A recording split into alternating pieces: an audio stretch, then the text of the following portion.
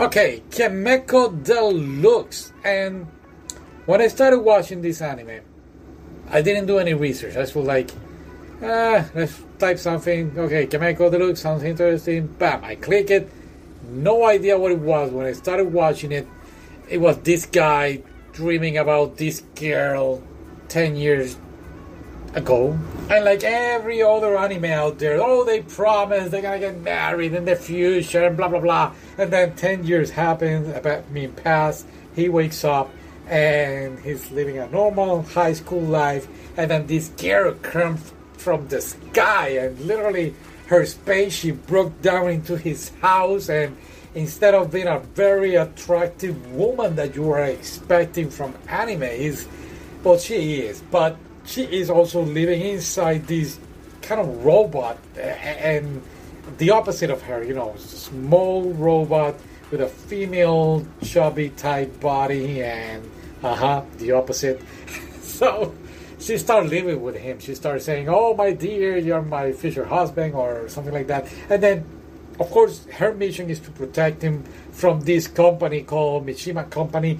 But of course, in his life, he also have this girl that she is in love with him. So we have we can say the extraterrestrial, the ET girlfriend and the human girlfriend. We can say it like that. Sounds good? All right. It's just for you to understand. Anyway, so yeah, you thought for a moment, oh, it's gonna be a love triangle, but it's like a weird anime. I mean, it was funny, the ET girlfriend, ET girl in the weird robot body will become his teacher at school, and then every time that the guy is talking with the human girl, the ET girl will jump in and interrupt them, and it's funny. It was like that the whole anime. In fact, I'm gonna tell you even more. You know that some animes have this fan service beach episode or this fan service pool episode. This one had both. This one had one episode for pool fan service, which, by the way, it was spectacular. I was not expecting the thing that happened in that episode, and then you also have the beach episode fan service, and it was crazy.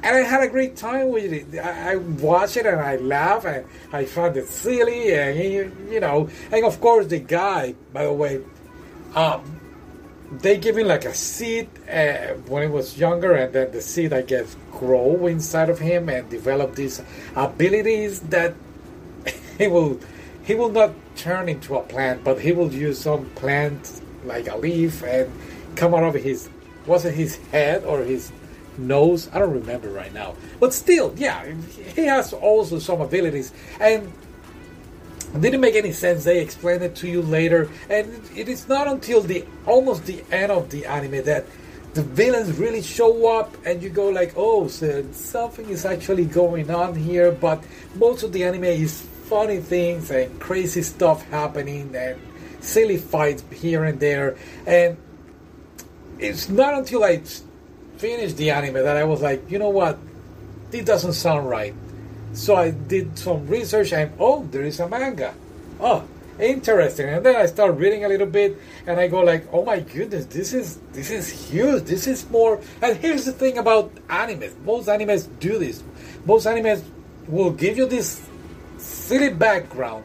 I mean, not a silly background, but the base. They will give you the base of the story, and then if you get hooked up, you will go out there and buy the manga. And this is what exactly Domestic Girlfriend did with me, and Prison School also. And what is the other one? The other one that I even forgot. Oh, Citrus. Yeah. So yeah, that's the thing about anime. But this anime, I found it so silly, and when I started doing research, I go like, oh my god, this is amazing. So I thought for a moment like, oh, I should read the manga and then compare anime with manga.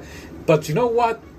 It has so much that I decided no. In the non-distant future, I'm going to be reading this manga and then do a show just about it. Just about it. Yeah, that's the word. Just about it. And then, yeah, I have a lot of mangas that I need to do that. What is the other one though? There is a manga that I did a podcast, The Island of Flying Insects. It was something like that. I forgot the title, but yeah, it's on. It's right there. I just need time. I need to multiply myself and be able to do all the things that I want to do. Hey, let me tell you real quick, in case you're still listening out there. I have stopped a little bit with my Japanese. I need to get back over there.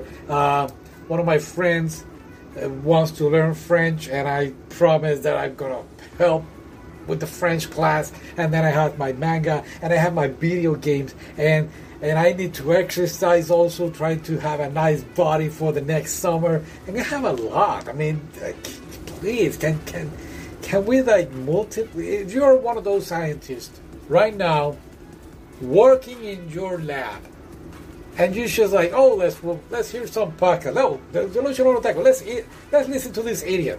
And you are looking for somebody. Hey, I am the guy. But, listen up. Whoever, I mean, if you clone me, just let me, the original one, sit down and watch anime. Let the other guy do the work, or you know what? Yeah, that's the problem.